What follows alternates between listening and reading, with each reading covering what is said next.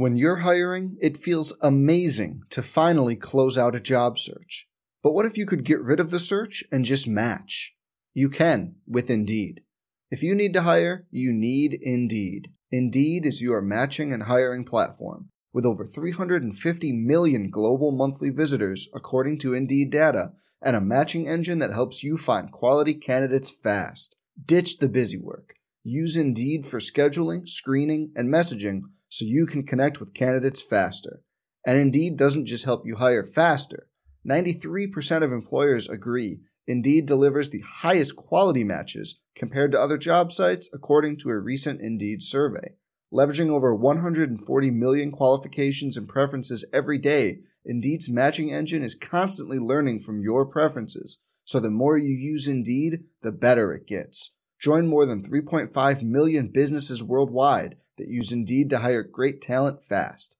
And listeners of this show will get a $75 sponsored job credit to get your jobs more visibility at Indeed.com/Blue Wire. Just go to Indeed.com/Blue Wire right now and support our show by saying you heard about Indeed on this podcast. Indeed.com/Blue Wire. Terms and conditions apply. Need to hire? You need Indeed.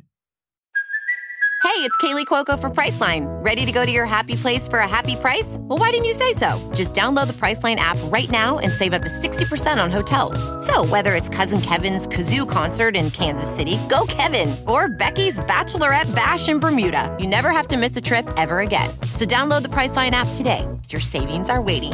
Go to your happy place for a happy price. Go to your happy price, Priceline.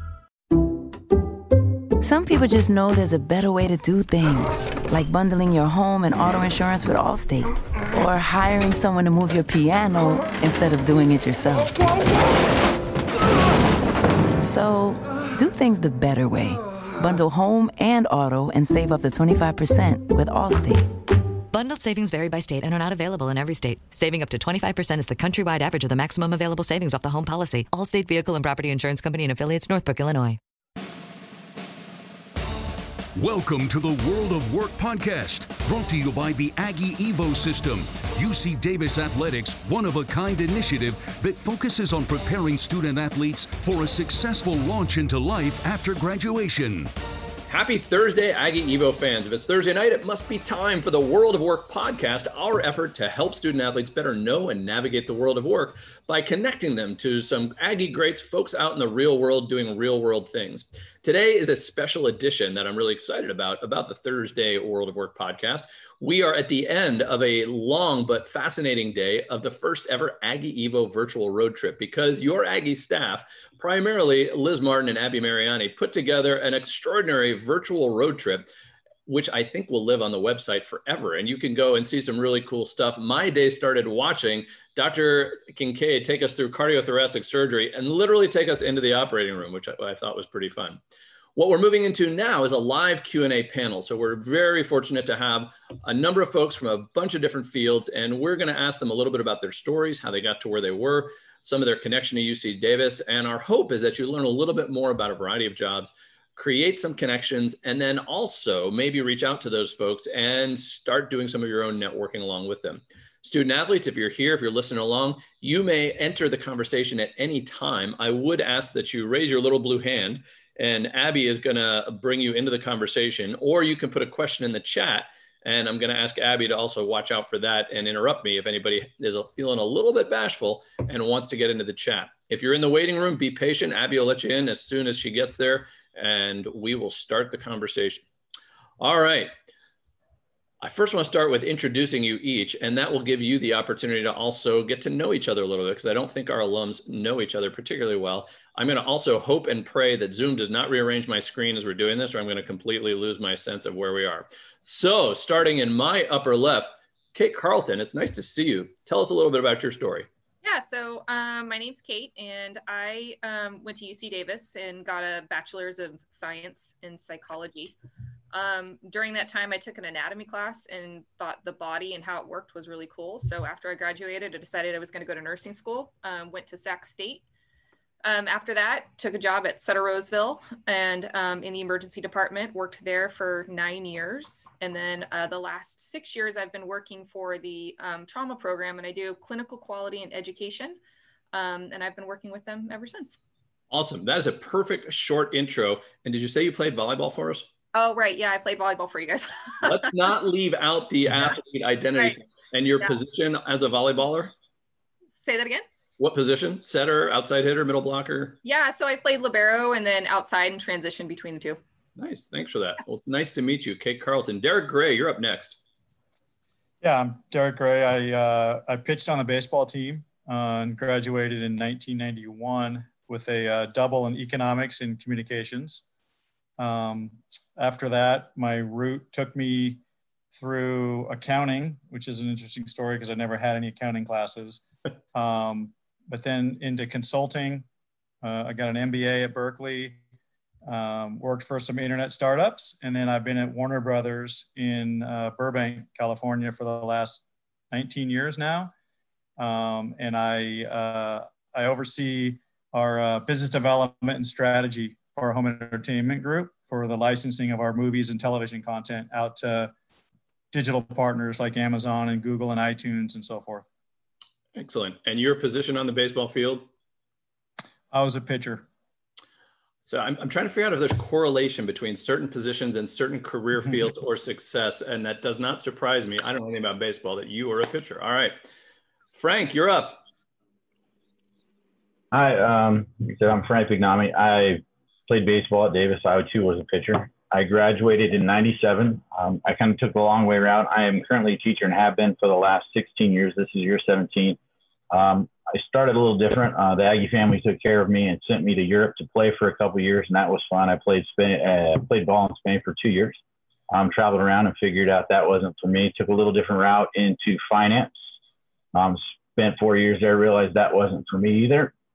I went back to school and got my teaching credential and started teaching PE about 16 years ago. I teach activities. I teach AVID. I've taught a few different other classes, but right now I'm currently just teaching AVID and PE. And for those of us that are not computer literate, AVID is, I think I know what it is, but. AVID is, it's a class for first generation college goers. So for me, teaching PE is great. I don't mind it. I was a baseball coach and a football coach as well. I have 3 kids and they've gotten a little bit older and asked that if I would start coaching them. So I stopped coaching in the high school so I could coach my own kids. And it was a way that I could connect to students like myself. It wasn't for my coaches. I would have never ended up at Davis. I would have never ended up overseas. I would have never been able to do any of that.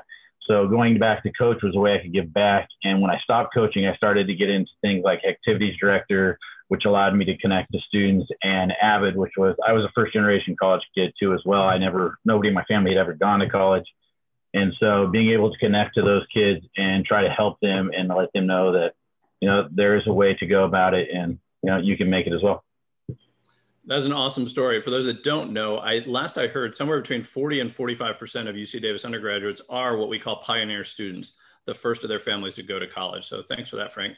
Kim Newland, tell us about you. All right. I'm Kim Newland, and I guess I'm your third Sutter representative with Bob Kincaid this morning, and then Kate, who actually works 2 levels down from me. We never see each other, so it was really nice to actually see her tonight. You guys know each other? Yeah, we do. Yes. So I am older, though, but I graduated in 96, I know, with a degree in exercise physiology and a minor in psychology. I had been pre-med full-time, and I ended up so I played soccer. I was center midfielder, so I don't know if you can keep going with your study, Mike, on what that means. Controlling OCD, I'm not sure. That might be alignment with that. I'm currently Director of Clinical Nursing Operations and Special Projects. I think last time we talked, I was Director of Cardiovascular Services. So did nursing, went back, got a master's for a nurse practitioner, and I've probably done about 18 different jobs in nursing, all helping patients, which I love because, again, I'm OCD, but maybe ADD, and so I like to do lots of different things, and nursing has really given me that opportunity. So you have all the Ds. Yeah. All right. Wait, was 96 the Brandy Chastain year? Am I getting that right in soccer? Yes. All right. Yes. See, I know a few things about women's soccer. That's helpful. All Very right. good. Last but not least, our last guest to introduce herself, Gina. You and I have never met, but it's nice to meet you. Gina, you're muted. I'm so sorry about that. How is everybody doing tonight? Great. Good to see you. Tell us about you. Yes. Okay. And yes, we have never met before, but my name is Gina Richardson and I'm originally from Chicago, Illinois. I've only been out here in California for about 5 years and I am your Safe Credit Union representative representing tonight. And so I started off school at Illinois State University. I took the non-traditional route. I was one of those who got married, went to schools along the way, and then I had to finish up at University of Phoenix. And so it's been a journey for me, but I am currently a certified financial educator, and I've been in this field, in the financial field, for the last 14 years of my life. My degree is in human resource management. I don't utilize that right now, but like some people, but I do use it just a little bit with the human contact that I come into, and it helps me with knowing how to understand people. And so in my daily job, I'm all over. I do now webinars for everyone regarding financial topics. And so I'm at UC Davis, or say I'm at Sac State, and I've done lots for the athletes before. I'm at SMUD or Kaiser or Sutter, all of the top companies that you can think about, Intel, all of those places. I'm there doing webinars talking about financial topics, just because everything we do in life revolves around money. And I'm so happy that I get a chance to do that, just because I've not only learned these things in my own life, I've seen it in my 14 years experience, and then I just absolutely love helping people. So that's a little bit about me. Cool. Thanks for saying that. So for those that don't know, Safe Union is Safe Credit Union is a valuable partner of ours. And Gina was kind enough to come on and represent and talk a little bit about the business and banking world. So we're thankful for that. All right, time to get into the questions. And I'm going to sort of move around. And I know popcorn in Zoom world is sort of awkward. And I don't want to do the standard, everybody answer the same question thing. So I'm going to try to be a little bit specific. And I'm going to start with Derek, because you're almost as old as I am. So I know both of us are fading as the day goes on here. Warner Brothers, the last time you and I talked, I thought this was fascinating. And you've had a long run in the entertainment industry. Tell us a little bit about what your gig is specifically and what you love about it. So the team I oversee, we're responsible for all the new business development, content licensing.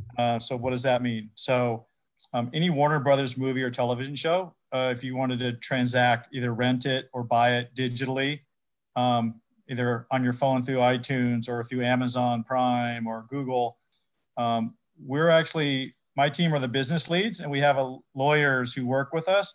We'll negotiate those contracts with the Apples, the Googles of the world. So, they've got kind of how they want to do it. It's our content. We dictate pricing, usage rules, how you can use the content, how you can't.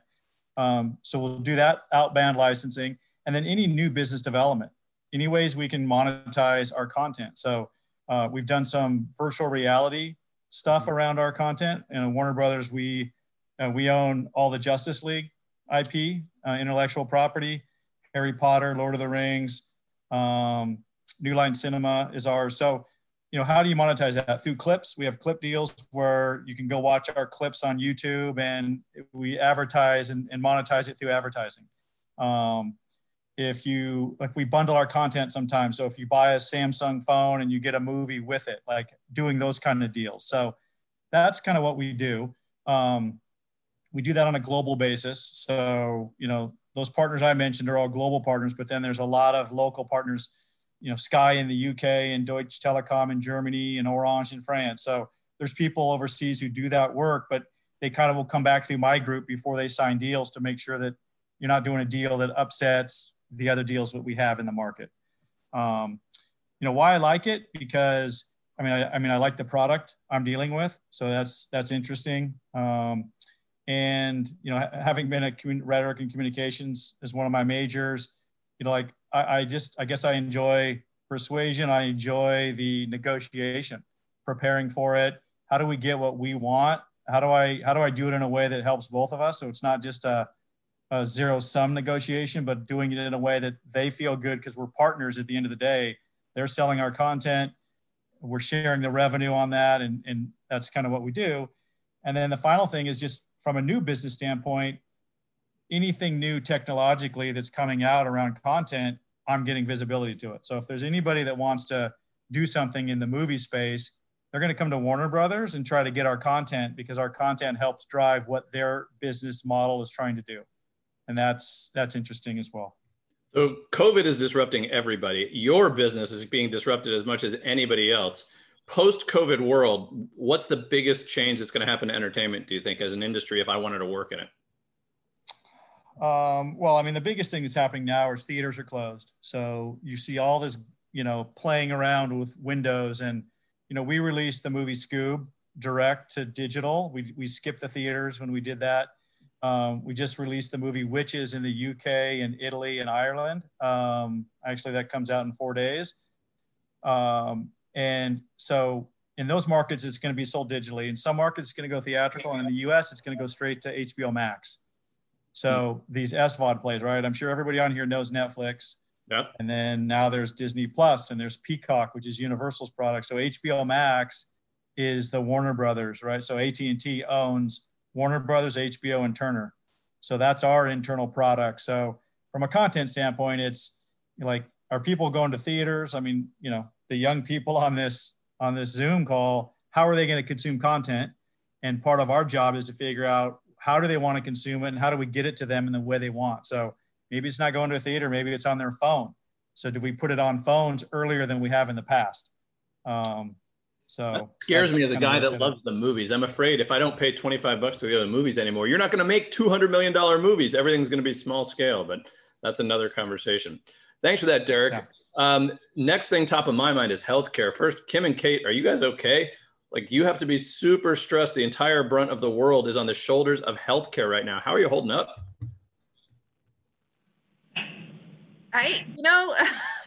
It's I think anytime you're in a situation like this in healthcare, I think you just have to learn to roll with what is coming and adapt to change. And I think that is one of the things that keeps us as healthcare providers somewhat sane during a period like this, because we do have to adapt to change, and we have to be able to identify how it's coming, how are we going to benefit patients, how are we going to care for them, and not only that, but also care for ourselves and our staff. So I think that right now, staff for the most part, and Kim, you probably chime in on this, is that we're learning to adapt really well.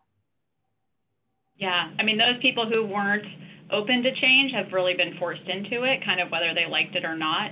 I feel like every day I wake up in like a super high state of readiness, just because we don't know what's coming. I think fortunately in Placer County, we've seen a decrease in cases, but I think that the pace at which healthcare has changed in the last 6 months on every level is just forcing, clinical trials. Like, how do we do clinical trials different to get us the research to create the evidence for how we provide care is different.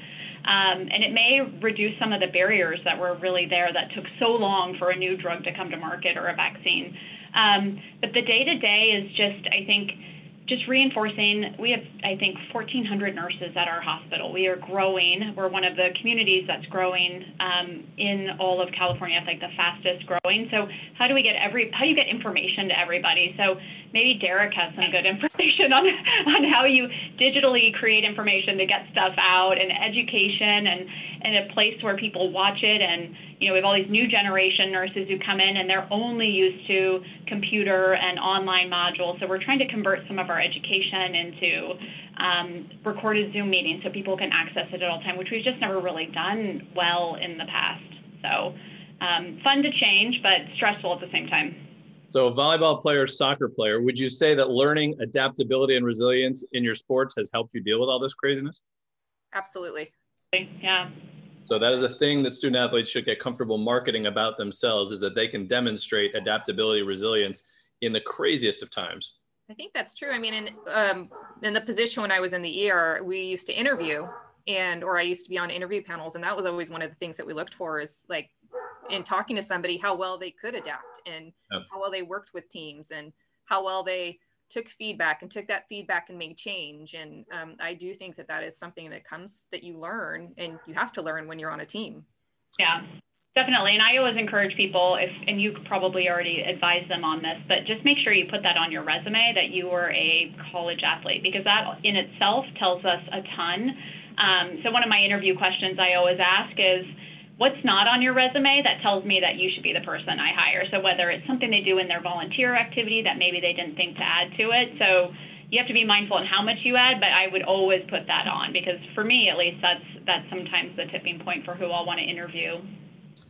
Thank you for that. I did not pay Kim to say that, but that is in fact a drum I beat every day to try to convince student athletes that it's not an activity. It's not knitting or walks on the beach that you put at the bottom.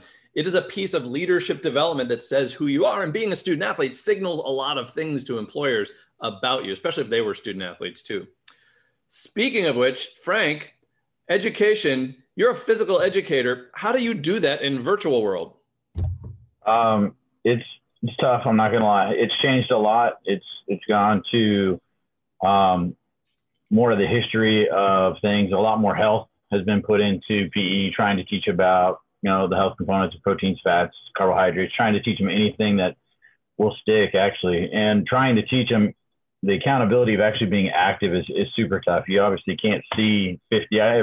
Right now I average about 53 kids in each class. Wow. So think 53 kids on a monitor is just not going to happen. So for me, monitoring whether they're doing it or not isn't going to happen. So we've kind of changed and went to a little bit more social emotional, trying to make sure that they can come to me. I teach Avid, so I can tutor them in geometry, algebra, anything else like that they want to be tutoring. Just kind of let them know that as a PE teacher, I can also help them with anything else that they want. But PE, it's nowhere near what it used to be, to where we walk out, you run a couple laps, we go play a sport, we have a good time, I get paid to work out with my kids the way I'm a professional athlete, not in the best shape anymore, but still getting paid to play. But it's a little different. It's definitely changed. It's tough to monitor 53 kids. I mean, if I have my Avid kids, I'm only touring. My Avid class is 25 kids. It's much easier to make a connection with those 25 and be able to have one-offs in the 1 hour that I get them, to where I have 50 kids trying to manage just the ability to learn their names and try to catch their face if they want to put, because here everyone wants to, you can see everybody's face. Everyone's okay with that. My high school kids don't want their faces up. Some of them live in places that they don't want their backgrounds up. They don't want where they live up. So trying to make sure that we're understanding of everything they're going in, it's a big deal right now. Just trying to make sure your understanding is probably the biggest thing that's changed of everything they do.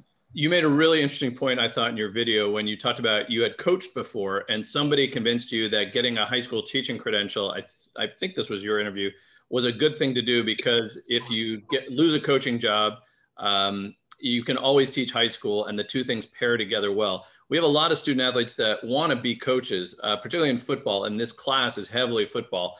What would your advice be in terms of, I want to coach? There aren't that many full-time coaching gigs.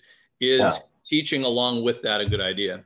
Absolutely. Teaching, it's tough to find on-campus coaches. I would highly tell you that if you're going to teach, one of the big things I would tell you is get your master's out of the way immediately. Get that done. Your 45-year-old self will thank your 20-something self for getting that done without having to go back and do it. It's a huge deal. Not to mention financially, the pay increase for having your master's as teaching is a huge jump for you. So if you're at that point, and especially if you can't find a teaching job, jump back in and get your master's right away and get that done. That's a huge part. And also, I mean, it sounds really weird, but try to find a field like math and science is a huge deal. You can always find a job as a math science teacher, but PE job, no one ever leaves PE. I got news for you, man. That's where we go and we stay. It's a good gig. The same with, they tell you, social studies teachers. Those are hard jobs to get. So if you can find one, I say go for it. But if you get to that point and you're coaching and there's no jobs available, go back and get your master's.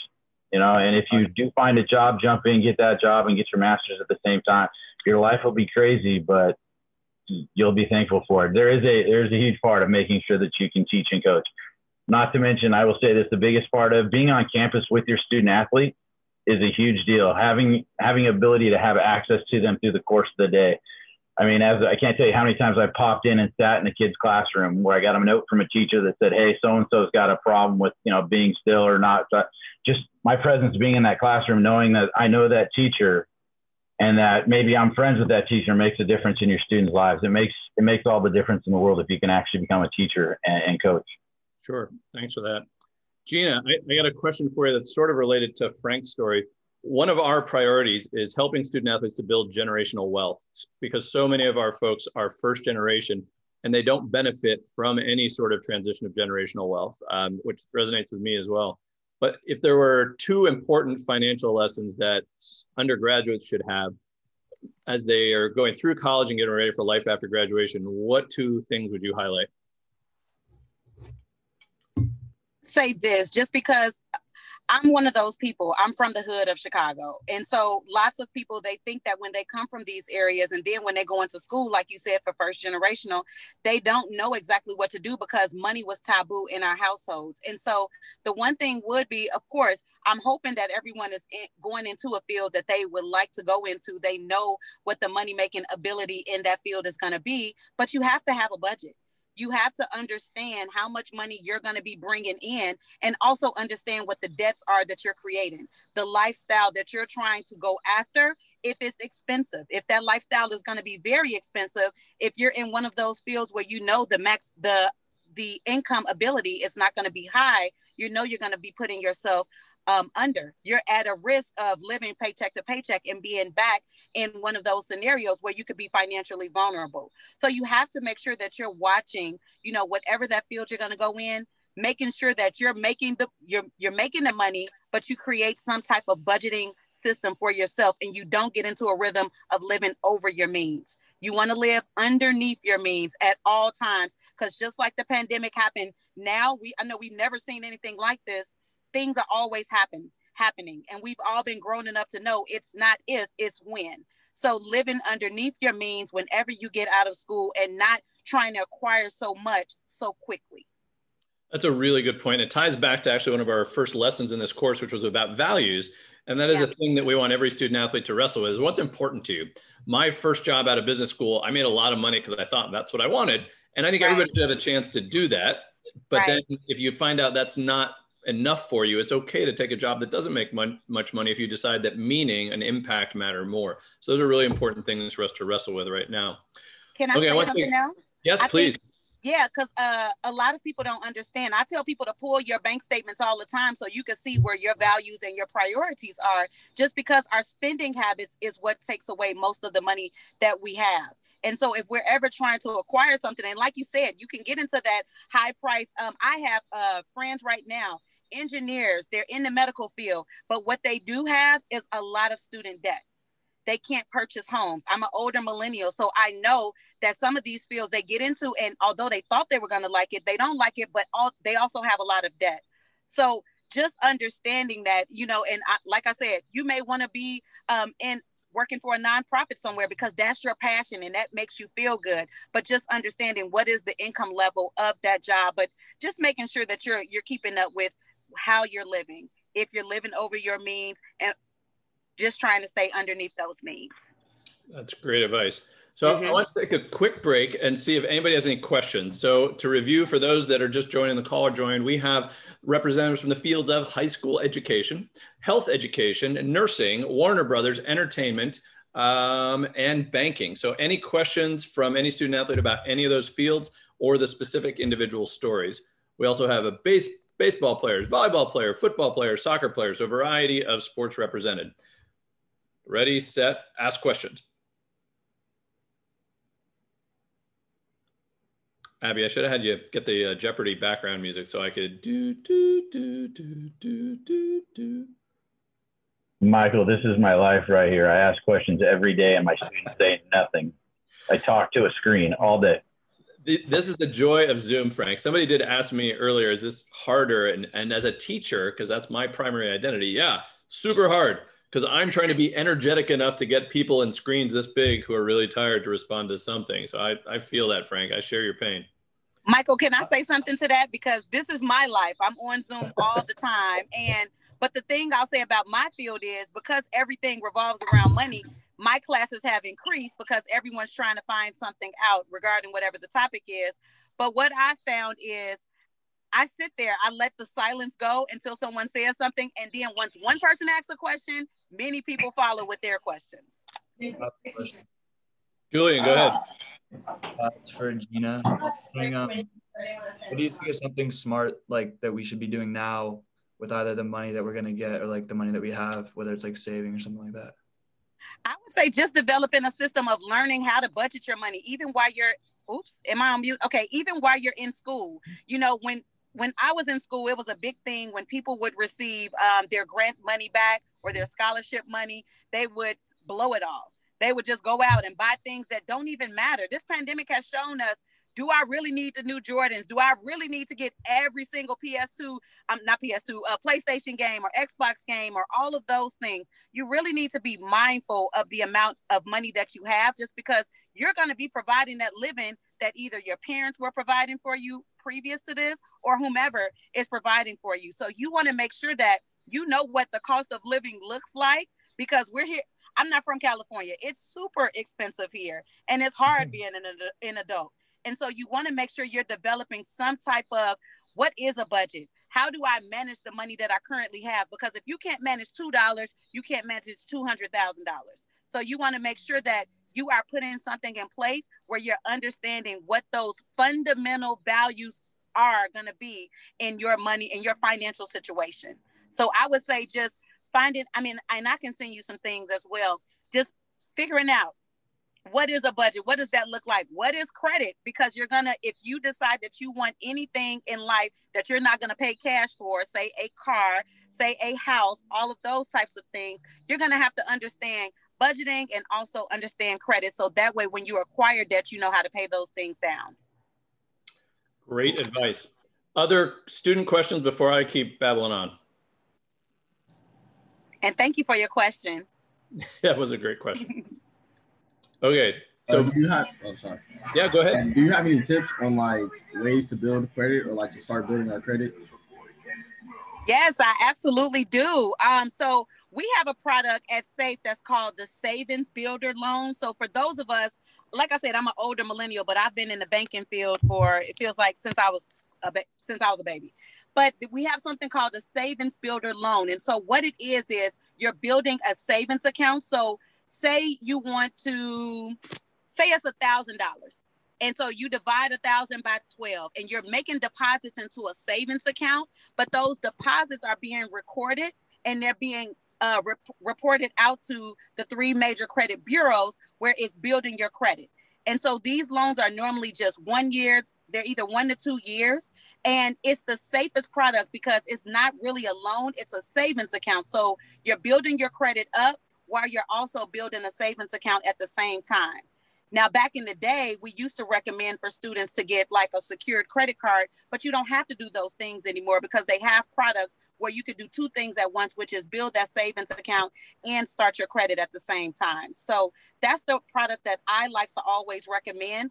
Also, anyone who has a student loan already, you're already building your credit. You just don't know it because as that product is sitting there, it's just reporting, since it's in deferment status while you're in school, it's reporting paid as agreed already. So that Savings Builder Loan product, that's what I would recommend.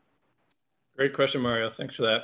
All right, Thank quick you. popcorn round for healthcare, entertainment, education. Post-COVID economy is going to be different. Give me your answer of what your field broadly looks like. Do you think, number one, it's been resilient through COVID and economic depression? And will there be opportunity on the other side of this? Let's go Derek first. Yeah, we started seeing trends even before COVID. So from our perspective, COVID is just accelerating trends in the industry, right? And those trends are cord cutters, right? There's probably a bunch of cord nevers on here who've never, and I'm guessing me and the other panelists all had cable when we were in college. Nobody has cable anymore, right? Like I have a son in college. That was pre-cable, but yeah. Yeah, and so just that race of as DirecTV and the cable kind of pulls down, you're going to see a lot more people moving to these SVOD services and HBO Max, and that's where we're kind of pivoting our resources and our strategy to drive that, so that we're again getting content to where the consumer wants to consume it, as these smart devices are in the hands of all these people. Entertainment's not going away. People are always going to want entertainment in some way. It's a question of how it's distributed, I guess, and how it's created. Yep. All right. Frank, education, resilient now and going to be okay after post-COVID world? Well, I think education is not really going anywhere. But I think there will be a few more online opportunities. I think some kids are starting to strive under that. Some of the kids that don't really like going.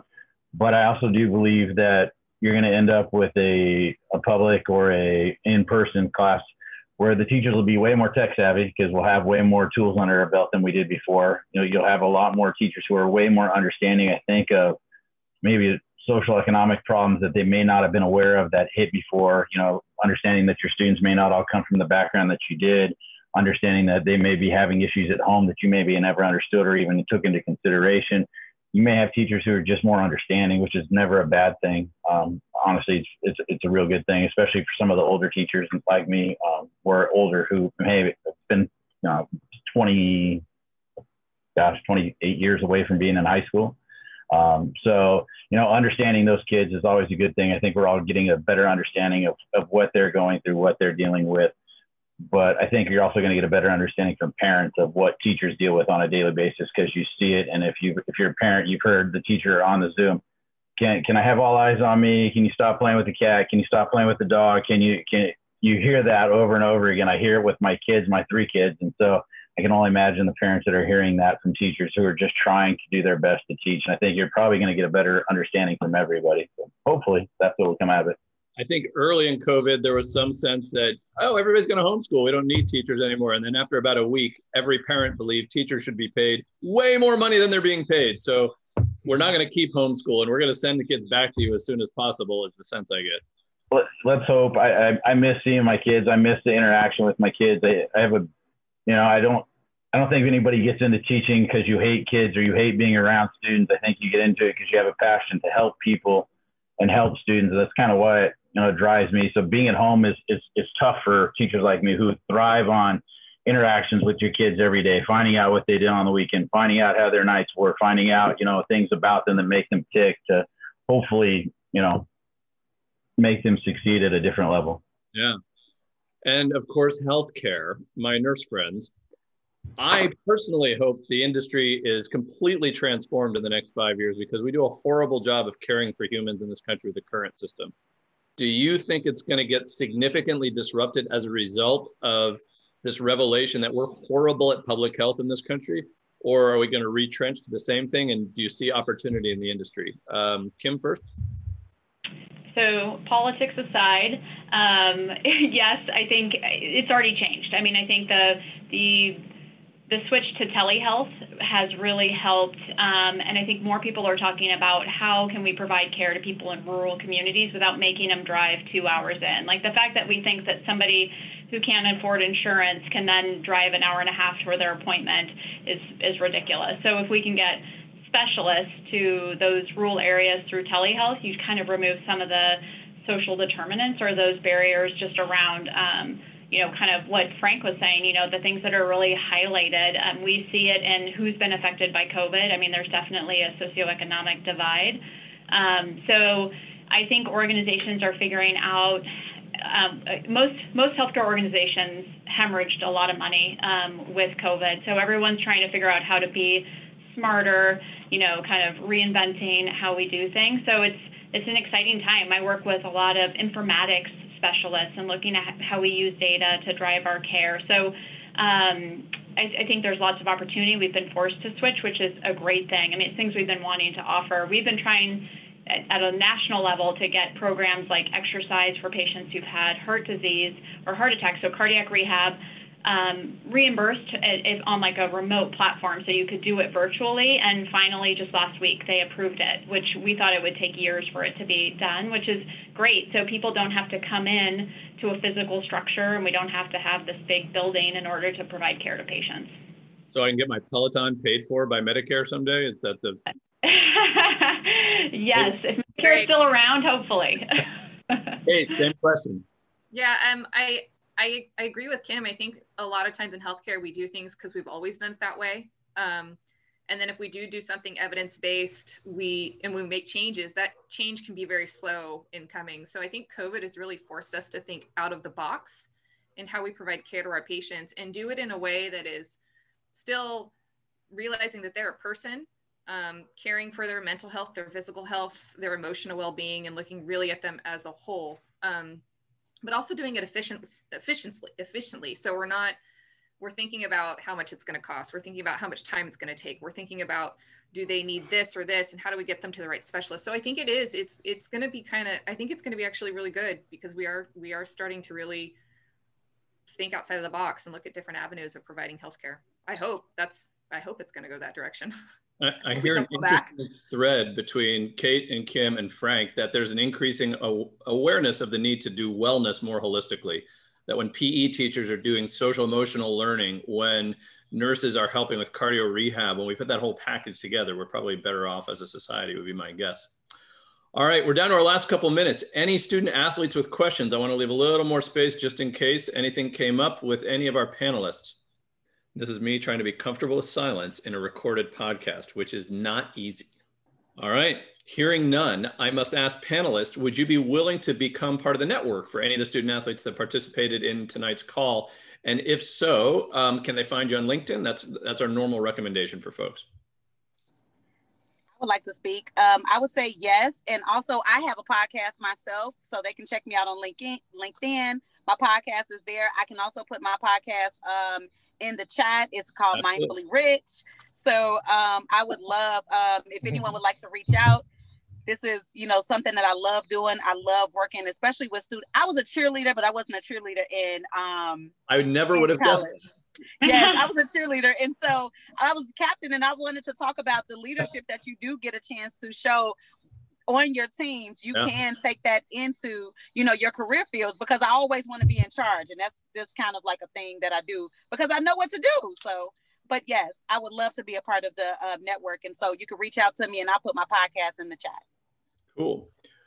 Well, I won't make you all answer that verbally. If you're willing, you can either put a yes in the chat or an email address in the chat, or if you're just open to having student athletes connect with you via LinkedIn as a result of this conversation or future conversations, we would be grateful.